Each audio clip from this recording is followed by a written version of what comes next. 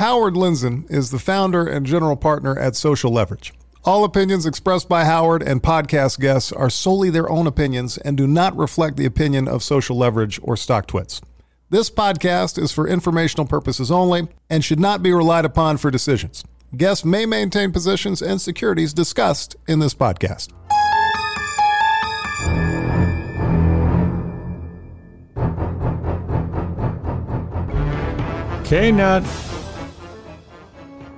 K-Nutty. Yes, sir. P. Diddy. What's happening? Not too much.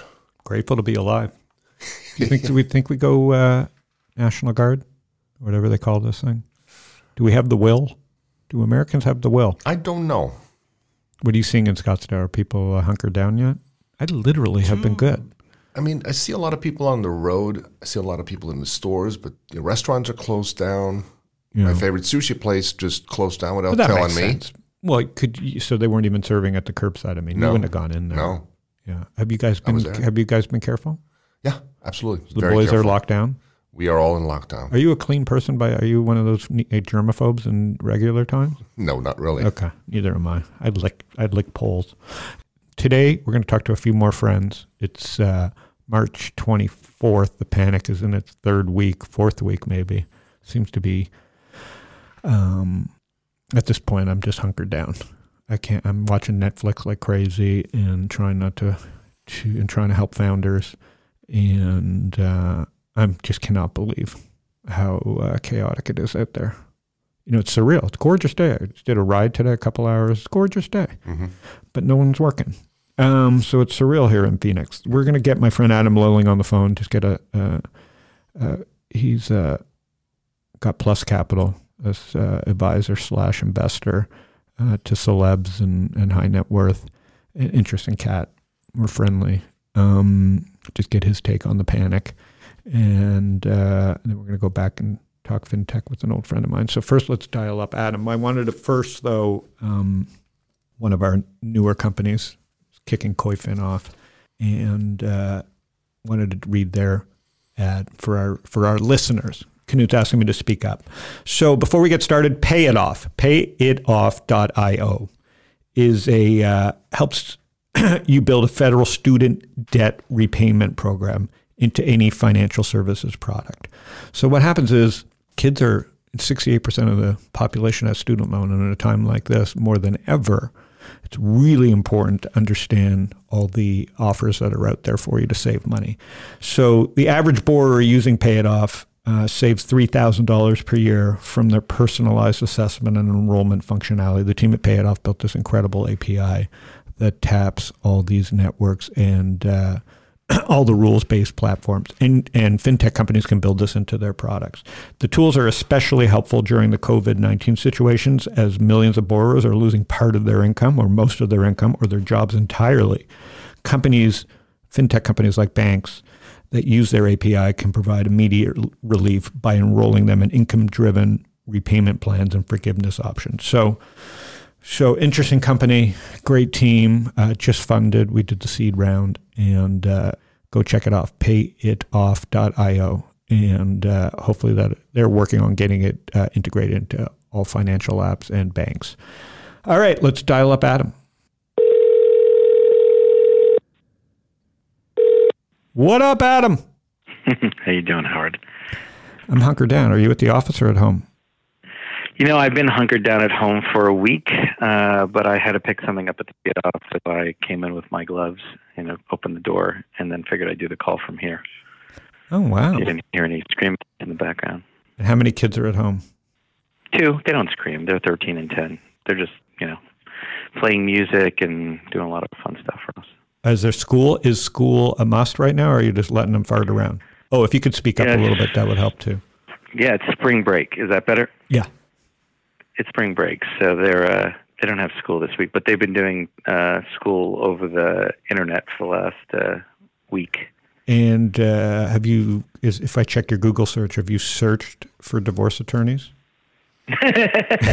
You know what? I'm worried about a lot of my friends. My wife is my best friend, so we're doing great. And I'll do enough of these cycles at this time when I'm okay, what do I want to be better for the end of it? And my wife is a yoga instructor and just loves fitness. So I said to her, train me. And she got really excited. So I've had a couple days, and I'm still going to do today and every day have her train me. So we're getting along great.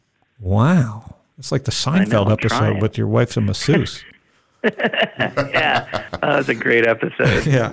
So wait a minute. My wife would be repulsed by my body if she had to touch it in a yoga pose. Oh, I won't do yoga. I love her. I can't do yoga, though. But she's been training me. We're doing cardio. We're doing exercise. Because you're a little bit of a I'm picturing you. You're a little bit soft.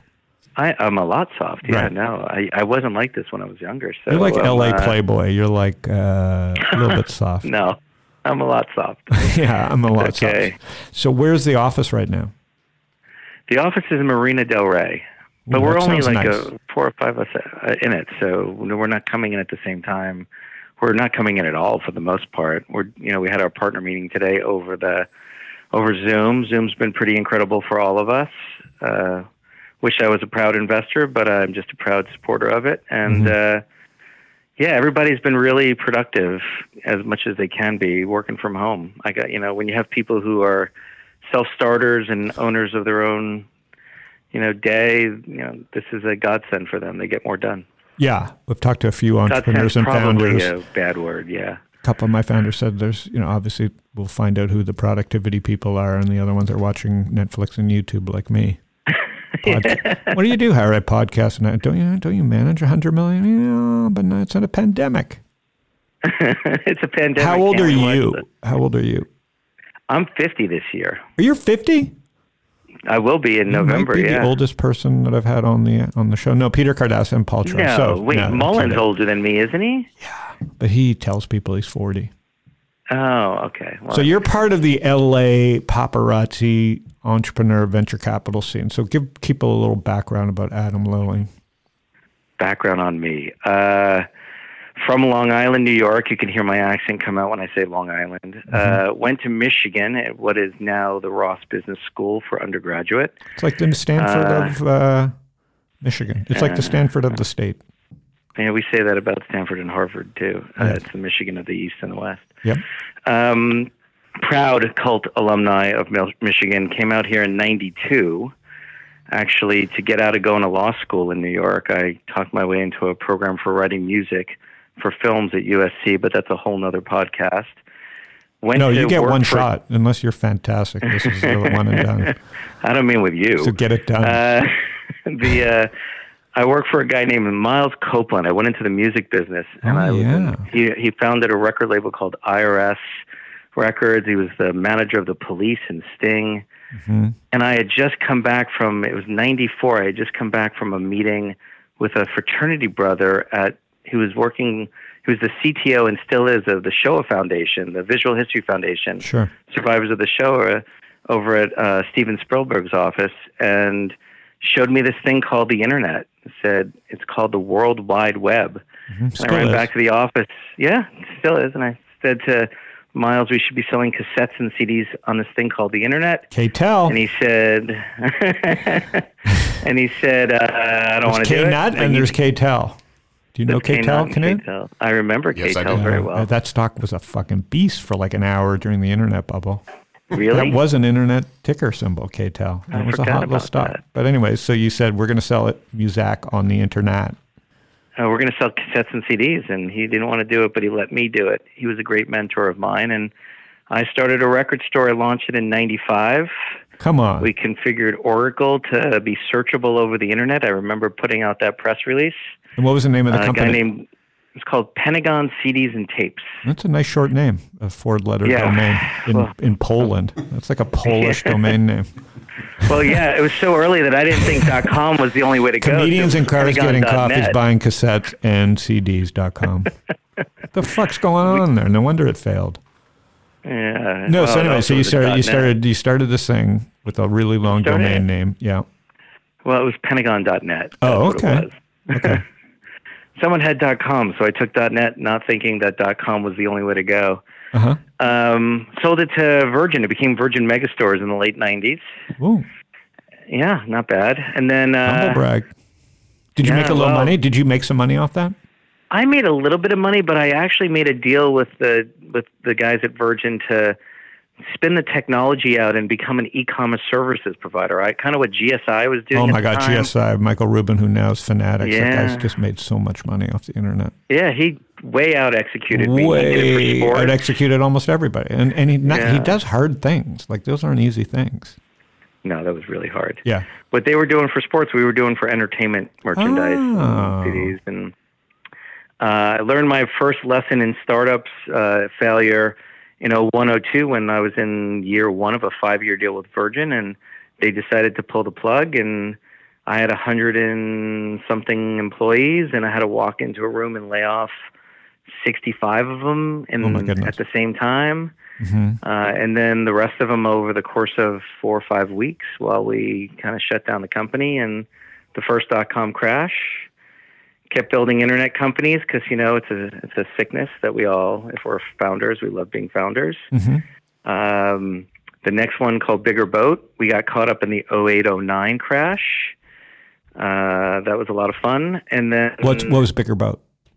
Bigger Boat was a search engine. It was kind of a vertical search for entertainment. So music, movies, TV, I sense a theme. games. Well, you know what? I was a music guy. It took me a long time to become an internet music guy. Oh, And then I spent it a hard on decade yourself. getting out of the world Yeah. of music because You it was picked always a my... harder vertical. People don't understand why I pass on music every single time. And it's funny because Jarl Mohn, who I think you know Jarl, right? Is just a legend. Jarl was a DJ called Lee Masters and then became one of the big internet digital guys. And now the Mohn Broadcasting Center at KPCC is named after him. He's just an incredible angel investor, but also just benefactor. And at the Hammer Museum, he's living the life and had a career the way I wish it. I emulate and want to be like. I want to be like Jarl. Mm-hmm.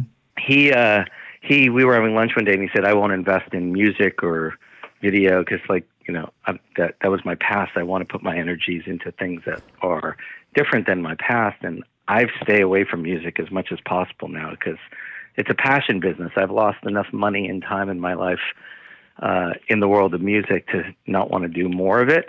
I give anybody credit who wants to continue, but in 2009, it was actually Mark Schuster who helped me kind of change my stars. And he had just founded and made me a co-founder of Launchpad LA, the mentorship program. Oh. And so then I moved from being an internet music guy to being an internet guy and started mentoring. They made me mentor-in-chief. I mentored startups here in LA, 2009, 10, and 11 when we had it as a mentorship in Santa program. Monica or Venice? Yeah, it was in Santa Monica. Right. It was the first mentorship program to build what's called Silicon Beach. But then Mark wanted to build an accelerator, and I just said I'd help.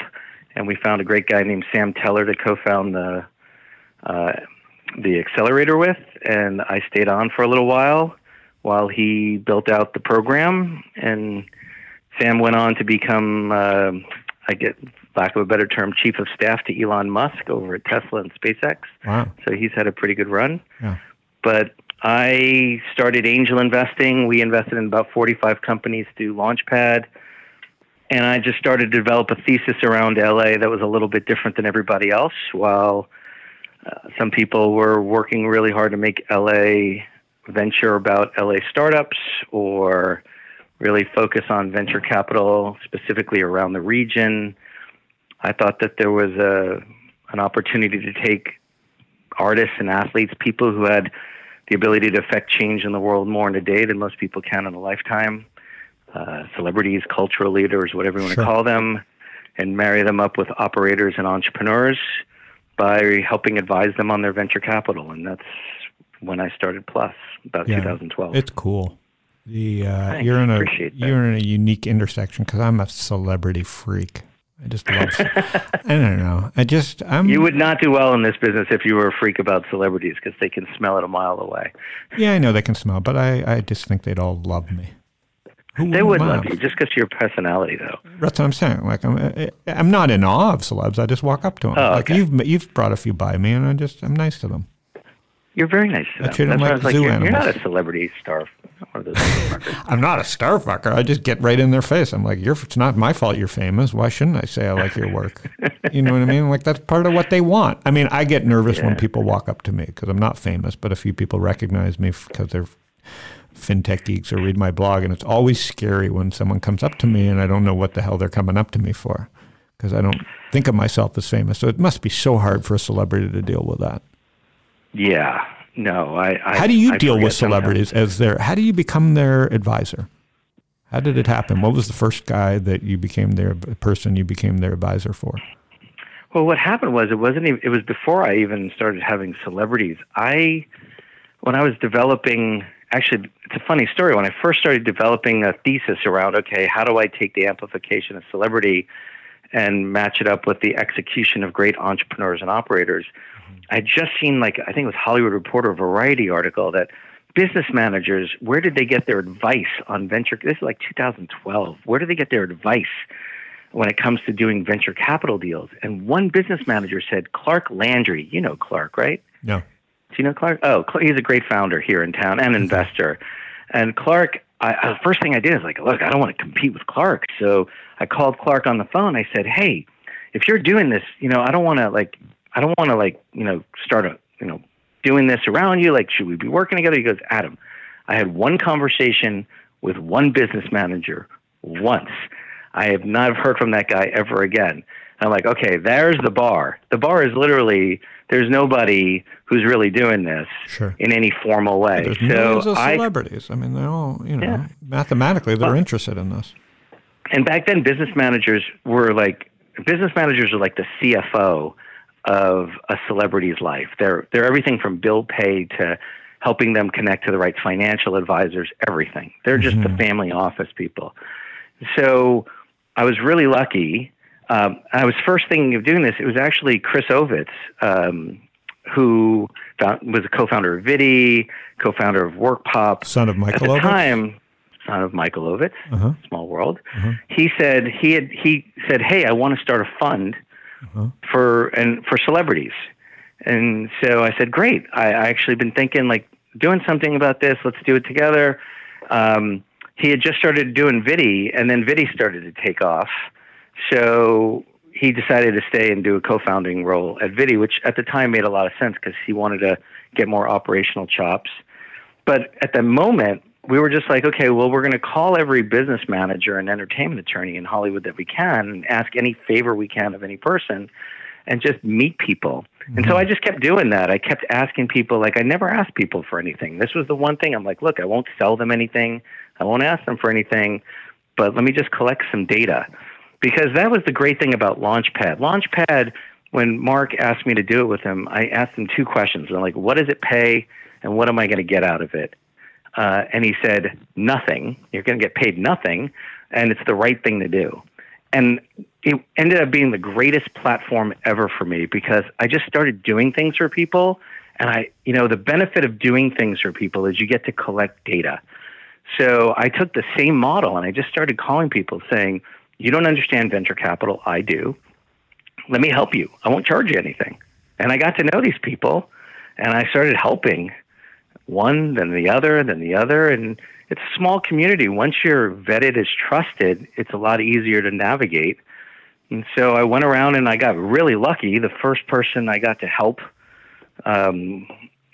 was Ellen DeGeneres. If you look at the path, it was a lot easier getting the rest. She is in some parts of the world. She should have a podcast. But one day she'll get a podcast out of this. I know it. And what's she like in person?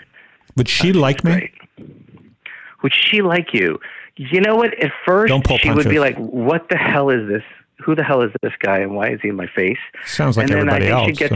I think she'd get to like you over time. So if you're forced in a self-quarantine with her, I think you're going to be good. I don't think I'd like her. I think you'll love her. Okay. So you met her through who?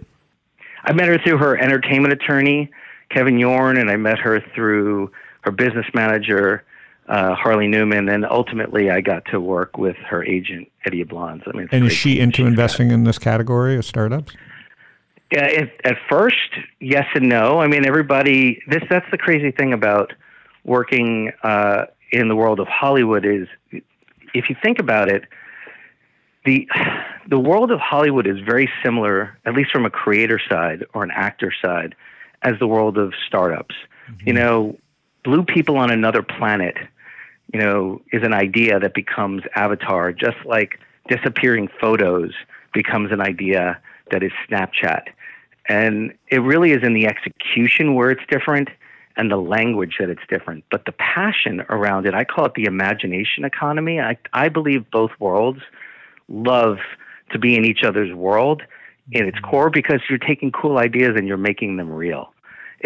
You have to teach them the language. You have to teach them how to execute on it. You have to teach them how to be in that process. But once they learn it, they love it.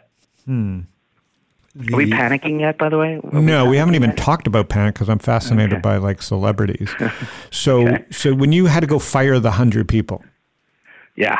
I was 65 at first. It was 65. Over a course of a month and a half, so you get the note from Virgin up high. Yeah. And they say you're done. And so now you got to collect yourself, putting aside that you're done basically too, and then just go tell everybody. Was it 100 miles an hour to a zero, or was there like some hint that things were? I mean, April, the market just shut down. So the real story is I got a tip off that the CEO was going to close down after Christmas. This was like a month and a half before Christmas. And then I got the tip off that they were going to just keep me till Christmas, then tip us off. And this ruined my relationship with somebody I really cared about, because the CEO of the U.S. was a dear friend at that point. But I had 100 employees and I wasn't going to screw them over. So I said, I need you to pay these bills now. And if you're going to shut down after Christmas, let's have a conversation about it. And they said, well, we'll have a conversation with it, but we're not going to pay the bills right now. Right. And I said, well, yeah, you are, or I'm going to shut off your store at Christmas time. And they thought I was kidding. And I literally shut off Virgin Megastores at like 8 a.m. one morning when I gave them many days warning, and they thought I was going to negotiate. And I'm like, no, I'm going to pay my employees, and I'm going to shut this thing down the right way. If I have to shut down, you're going to pay your bill, because if I wait till after Christmas, you're never going to pay your bill. You pay me 10 cents on the dollar. And they came in with a checkbook by noon, and we had the store back on, and we paid, the severance we needed to pay for the 65 employees, and the rest of them stayed on until we were able to thoughtfully shut down the company. We tried to sell it off. We were actually in talks with IXL back at the time. I think it was like $150 a share. By the time we were like trying to get the deal done, it was at like $6 a share. You remember those days. It was every day we tried to merge with another company. We tried everything, to save the company. I say shut it down. That's like 6 weeks later, but for 6 weeks, every day, it was, let's try this, let's try that. Who's got cash? Well, that's happening right now. Yeah. I've never seen anything like this. We're going to get lucky at some level, and a lot of companies have just hit a wall. So I'm sure you're seeing that as well. Are you doing the calls? Yeah. Yeah, doing the calls, trying to give people, like, the one thing I have is I've been through this is different, obviously, but it's always different in some way. Mm-hmm. Like the financial crash was different than 9/11. This is probably closer to 9/11 than it was to the financial crash. For now, but it affects different industries differently. Like, who would have thought some of the direct-to-consumer businesses, depending on the vertical that they were in, were having good weeks, great months, because a lot of people are ordering, essentials online. Mm-hmm. But their comps won't look good as soon as things go back to normal. So there's trends like work from home that'll last forever, and then there's ones that'll just spike. They just are bump, yeah. But there's a lot of companies that, a lot of founders are too young to have lived through the 08, 09. So they were getting a little cocky on providing financial information to smaller investors before, but now they're emailing saying, if you want to write a check, you can write a check because we're increasing the round, but they haven't been giving it's really open information to But this people. Was building in the system. We've been talking about this for years. Exactly. It's also why I like venture capital is we don't put all our money out at once. It's like planting seeds. So But yeah, we're going to be holding our LPs' hands. We're continuing. We're open for business, and companies that we love, we still love. The prices may be down, but this is a whole ricochet system. So this is the first time that you send in a capital call to LPs. You can't expect everybody to just say thanks. People are stressed. Well, so actually, from the LP system. side, I don't want to say I got lucky. Because I was over a year ago at this point, I was talking to funds and to our fund formation attorneys and others, and a year ago at this time, there was a lot of big VCs that were pulling in as much money as they could because they didn't know when the shoe was going to drop. They didn't know it was this kind of shoe, but they figured like a financial shoe would drop at some point. You watched all this, and you were incredibly helpful. When I talked to you when I was in the middle of my fundraise. I don't know how much I can talk about because I'm not allowed to quote unquote market our fund, but we got there's a Form D out, so we got a close done before the crash, and luckily didn't go out and just spend it on things. So we were, I'm lucky, and from a timing perspective, it only took me 25 years to get the timing right, but I'm okay with my LPs, and we also picked a strategy, right? We're leveraging our access through our artists and athletes in later stage deals that it's, I can't imagine what some people are going through at the seed stage or at the A stage right now when companies haven't found product market fit and they haven't found their unit economics. We're at a screeching halt. We're at a screeching halt. We don't know. There's some unintended consequences. So how are you thinking about the future in this panic? Well, the first thing I'm trying to do is I'm trying to work with our founders, anybody who's never been through this before, because it's not intuitive to think I've got to cut. It's not intuitive sometimes.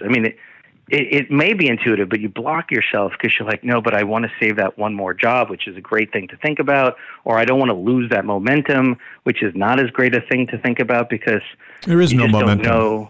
There is no momentum. So whatever momentum you think you have, though, from the past stops, but you can't. Some founders don't see it fast enough. That's just the problem. So you have to sit there and be a therapist, which is fine. But the most important thing to do to people right now is to say, no, this isn't a 2-week problem. No, you're not going to just be able to open the last round. You're going to have to think about things differently, and it's important to first spend time with your portfolio. Candidly, I'm fortunate that we have very few companies that are underfunded, and we internally look for companies that are close to profitability or have enough cash to get to profitability. So we haven't had too many portfolio companies that we know of, that we know of yet. But then this isn't over in 2 weeks, so and the ecosystem is very strong in LA. It's a really good group of people. I think so. Like I'm a big fan of LA, as you know. I would say in the last 24 months, there's been a bunch of new founders that can tell the story and do the narrative, because this is a storytelling town. And so, you really get to see who the great operators are or are not in times like this. So, but this is natural. Like, by the way, I don't know how you're feeling about it. I'd love to hear, but my biggest problem or fear in the last 2 years has been there's been a lot of people launching funds that I always said, look, when the market changes, they're going to go back to their jobs and they're going to be doing this part-time. Like it reminded me of the 06, 07 timeframe when everybody in my world was becoming a real estate agent. And I was like, why? Yeah. The difference is, we'll have funds. I've been telling people this 15 to 2020 batch of returns is going to be terrible. It looked good, and now it's going to be terrible. And, imagine, even Airbnb, like if you haven't sold, or WeWork, all those things that were marked up that now are marked down 50 to 100%, and Airbnb looked airproof. So nobody's saved here, right? The egos have to go back in the thing. A lot of people will go to work for the Googles and Facebook, the safety of Google, Facebook. A lot of the good engineers will just go back where it's safe, and they won't leave. So we'll lose some innovation. No, this is not good. We don't have platforms. So in 06, 07, 08, you had YouTube, LinkedIn. I don't want to be bearish. Twitter, Facebook. The tail end of you had platforms to grow your user base. Now we're going into a recession where acquiring customers is still very competitive. So so that's why Google and Facebook are down so much over the last 3 weeks. Because and imagine a YC Combinator thing where you just sell to YC companies. I mean, those things are all going to be shut down, as business models. So there's like second and third order effects, but that's what bear markets do.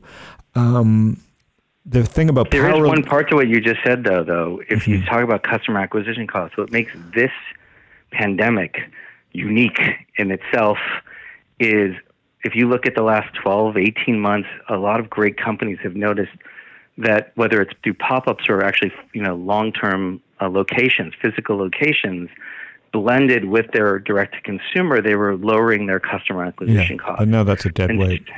And now all of a sudden you have to shut your stores, and the overhead of these stores that were bringing your customer acquisition costs lower are now just burning your cash. Yeah. No, I mean, we're seeing it with one company, so we have that in one company. So yeah, I mean, this is what we signed up for. I always thought there was some fluff, not just in the startups, but in the people investing in startups. And there's an education going on at Mach 2 right now, and you're part of it. So I appreciate you tuning in and saying that. What were you focused on before the crash? What's the focus, and are you still what are you bullish on? What angle of attack? Our big sectors are future of work, future of education, consumer products like the conscious consumer. Nothing's changing. We actually, in our partner meeting today, we're talking about, let's really hone in on what, like when you talk about remote work, remote learning, let's hone in a little bit on what companies and who's, going to be set for kind of the changes that are happening. But still, you don't really know how much consumer behavior changes in the first 2 weeks of the change of the cycle. So The big thing for us is, we look for companies that are better for the planet and better for the world. It's not an ESG strategy. It's just, hey, we'd rather invest in companies we think are better than things that are just taking advantage of other people. So, we've announced a couple of our investments recently, and one is BetterUp, which I got to say is kind of perfect for the world right now. It's a professional coaching platform that helps enterprise companies get coaches for their employees, for the manager level, the director level, the vice president level. Like, not just the CEO needs a coach. Everybody needs a coach to help them be better employers or managers of their employees. So for us, like, you think about therapy needed to be destigmatized. We've been in this process of coaching need to be destigmatized in the workforce. Right now, there is so much stress happening where people are trying to figure out, how do I manage people remotely? How do I, get people to not focus on, getting sick, but also getting some work done? Like, I think it's needed more than ever. So I'm a huge fan of BetterUp. I'm a huge fan of my team, who's really thought through kind of where does the intersection of the profit meets purpose of a celebrity. So we try to find the passion areas of where a celebrity, an artist, an athlete cares about something, so much so that they would even do it potentially for free, because it's something that they want to see the world look like in the future. And then we try to find those for-profit founders that are scaling their venture opportunities to get involved in it. Obviously, we overlay that with what we think are great markets to invest in and what great companies there are. But the more that they're passionate about something we bring them, or that they get interested in it, the more they're going to be active. So and is it all LA? Is it all LA? No. It's all over the country. Okay, so you're doing it all over the country. You're not focused on LA. And you're seed only, correct? The opposite. We're actually not seed at all. Oh. We're Series B, C, D. Oh. So we're growth. We moved away from early stage. The first fund was early stage. Luckily, we returned that fund before this thing changed, before the markets changed. So it's not about the markups anymore. But those early stage companies, they weren't picking the company, and when they were, if you get some celebrity behind a company and there's no product market fit, number one, it's kind of like it's a waste of and it's a waste of the cap table, to be honest with you. Yeah. So we just wait until there's real momentum for the company, and then we get them involved to help them with their. And do you scale. do it through sidecars or directly through the fund? So the celebrity invests directly into the company. So we advise them. We're their trusted advisor to put them directly on. So we have 35 of the world's top artists and athletes that we now have, that we help them find companies to get behind and go directly on the cap table. And then whether it's, in the past it was through balance sheets and that balance sheet investing in SPVs. And at some point I'll be able to announce something around a fund, but I'm not there yet. Got it. And how do you decide 30? What list is that from? You declared that list, or they are the 35 biggest? Well, we spent 7 years meeting with people, getting to know them, becoming trusted on this one and then the next one. And, when someone has a real interest to work with us, we'll find them as you kind of know their interests, client. so you know what if a deal's interesting, you vet totally. it first. You do all the vetting. Yeah. In fact, we take their deal flow incoming, and then Ryan Morris, Amanda Groves, my partner, and our whole team, is involved in sourcing great companies from venture capitalists, entrepreneurs. We hunt. We go hunting. We know what people like, and we look for companies that we think are the winner in the space. And you have your we're not leading deals. Yeah, and you have your license too. You have licenses. We do. We actually do. We have a broker-dealer and an investment banking license with FINRA because we wanted to make sure that when we were doing a transaction, a year and a half, 2 years ago, I don't remember what it was, but Mayweather and Paris Hilton were doing like cryptocurrency promotion, and somebody from the SEC on the legal team said to me, that's a security. And, you got to be careful when you're getting paid in securities or when you're negotiating for securities. And it just got me started. And then I have this awesome fund formation attorney at Gunderson named Sean Kaplis. He does many of the world's biggest funds. And he's like, you need to either be an RIA or a broker-dealer. Like, you need to get these licenses. I'm like, funny you say that. I was just having this conversation. And so, crazy enough, Amanda and I, she already had her 7 and 63 from JP Morgan, but she went and got her 24 and her 79 and whatever it took to run the firm. No, you're doing it right. This is the only way to do it. And now we can negotiate equity for endorsement and any kind of securitization for the securities. You are becoming the leader in that. I think as marketing becomes more important with no new platforms, obviously TikTok and Snapchat, and you've got to understand those platforms. But I think having this is why I wanted people to get to know you. You have that. There is a new thing coming, which is like you can have product market fit, but it's expensive to market. It's very crowded out there, so you're going to need celebs and athletes in the next generation to get above and more the noise. now than ever. Yeah, to get above the noise. Cash you have to preserve. So why don't you think about how do you use partnerships, revenue shares, equity from your cap table to, align incentives so that people can help drive growth and actually tie it to a metric or tie it to a deliverable so that you're not just giving away cap table space to someone who does nothing. Like you should. Yeah, what you're doing is more important on the other side of this, so it'll be interesting to stay in touch and see what's happening. Well, I appreciate your time. Thanks for panicking. Yeah, we didn't panic. I mean, you're a chilled LA pro. Ellen DeGeneres, do you think she panics? No. Exactly. Your athletes don't panic. Your celebs and athletes don't panic. They panic about their ratings and other things, but they're probably not so much about money. But I'll tell you, for me, I'm inherently a startup guy. Like I've been a startup person since 1994 when I built, and I got to say, this is scary for a lot of people. Oh, it's scary for me. Yeah. Frightening, and I don't want to sound like I'm not panicking. Believe me, every time. This whole show is everybody on the. Even if you're a billionaire, you're panicked. I'm talking to the few. So yeah, but the one thing I would tell people is, and I made this mistake in 01, 02, and I made this mistake in 08, 09, because when you're going through the panic, You don't find the time to do the things you wish you could have done when you were too busy in the first place. Yeah. Like the first thing to do is, one, think of the things that you haven't had time to be better at, and make sure you set aside time so when this is all over, you're better than that. I'll tell you one story that I probably should have said earlier, but in the 01-02 panic, the crash, the internet crash, I was driving down to the courthouse in LA. I had settled the last creditor, potential lawsuit. I was trying to get everybody paid as much as I could. I'm driving down to the courthouse, and I get a call from my mom. My dad dies. Literally, my dad died as I'm driving to the courthouse.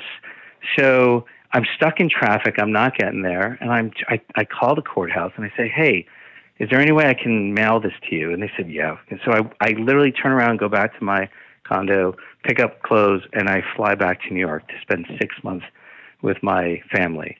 And you're sitting there. On paper, I would have been, I would never have had to work again. On paper, I was looking pretty great. I just lost my dad. I lost all the money that I possibly could have made in it. And I'm here at home. And my wife, now of 15 years, was my girlfriend, who we were doing long distance, New York, LA. And she's sitting there by my side at my dad's funeral. She's buying me dinner in New York City because she's like, yeah, I was still okay, but she was like, no, I'll buy dinner. She was making plenty of money. And in everything that happens in your life, there's whatever pain, whatever tragedy, whatever things are going wrong, something great can come out of it. You just can't see it. It takes a long time to really see it. For me, I look back and I'm like, look, I love my dad very much and I wish he didn't die. But if I'm going to lose my dad and I'm going to lose my company, I got a wife and two great kids, an amazing wife and two great kids that I've got a great life out of. And I don't know what would have happened if we did the New York, LA for another year. So yeah, you got to panic. Yeah, but you got to find the things you can do that are going to make your life better right now. Like for me, it's working out, spending more time with my kids. And also you got to reset how you do things. Like our team, the first day sat there and said, here's how we're going to think about working with our clients and our partners. Here's how we're going to think about investments. Like put a strategy together to get through it. And if you're going to lose your company, God forbid, because you can't get it done, like you have to decide if you're going to optimize for success or you're going to optimize for dilution. Because at this moment, it's more about success than it is worrying about like little points of dilution. You got to put together a plan and you got to execute against it. And if you fail, which many of the people that we work with will, you got to do it with some dignity, honor, and integrity. And so, because the people who I lost money for in 08, 09, one of them was Howard Morgan.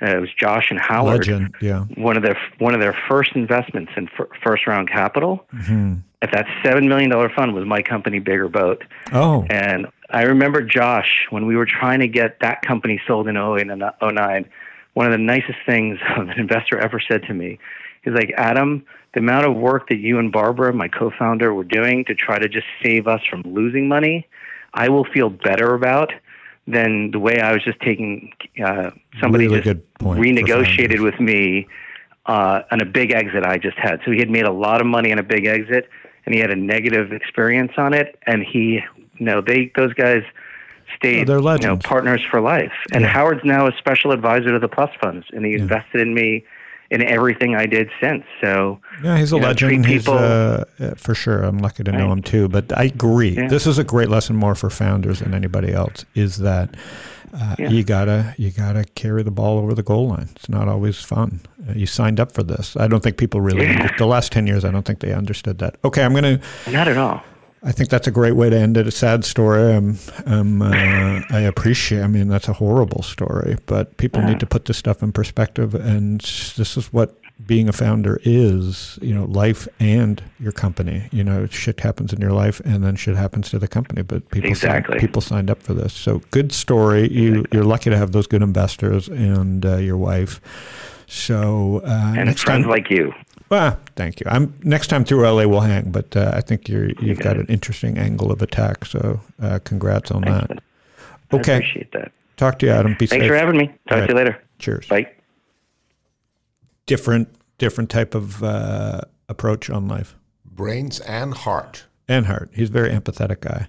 We hit it off the first time we met. Impressive. Yeah, impressive. All right, we'll be back soon. I was Adam Lilling, Plus Capital, and we'll be back soon with another Panic with Friends.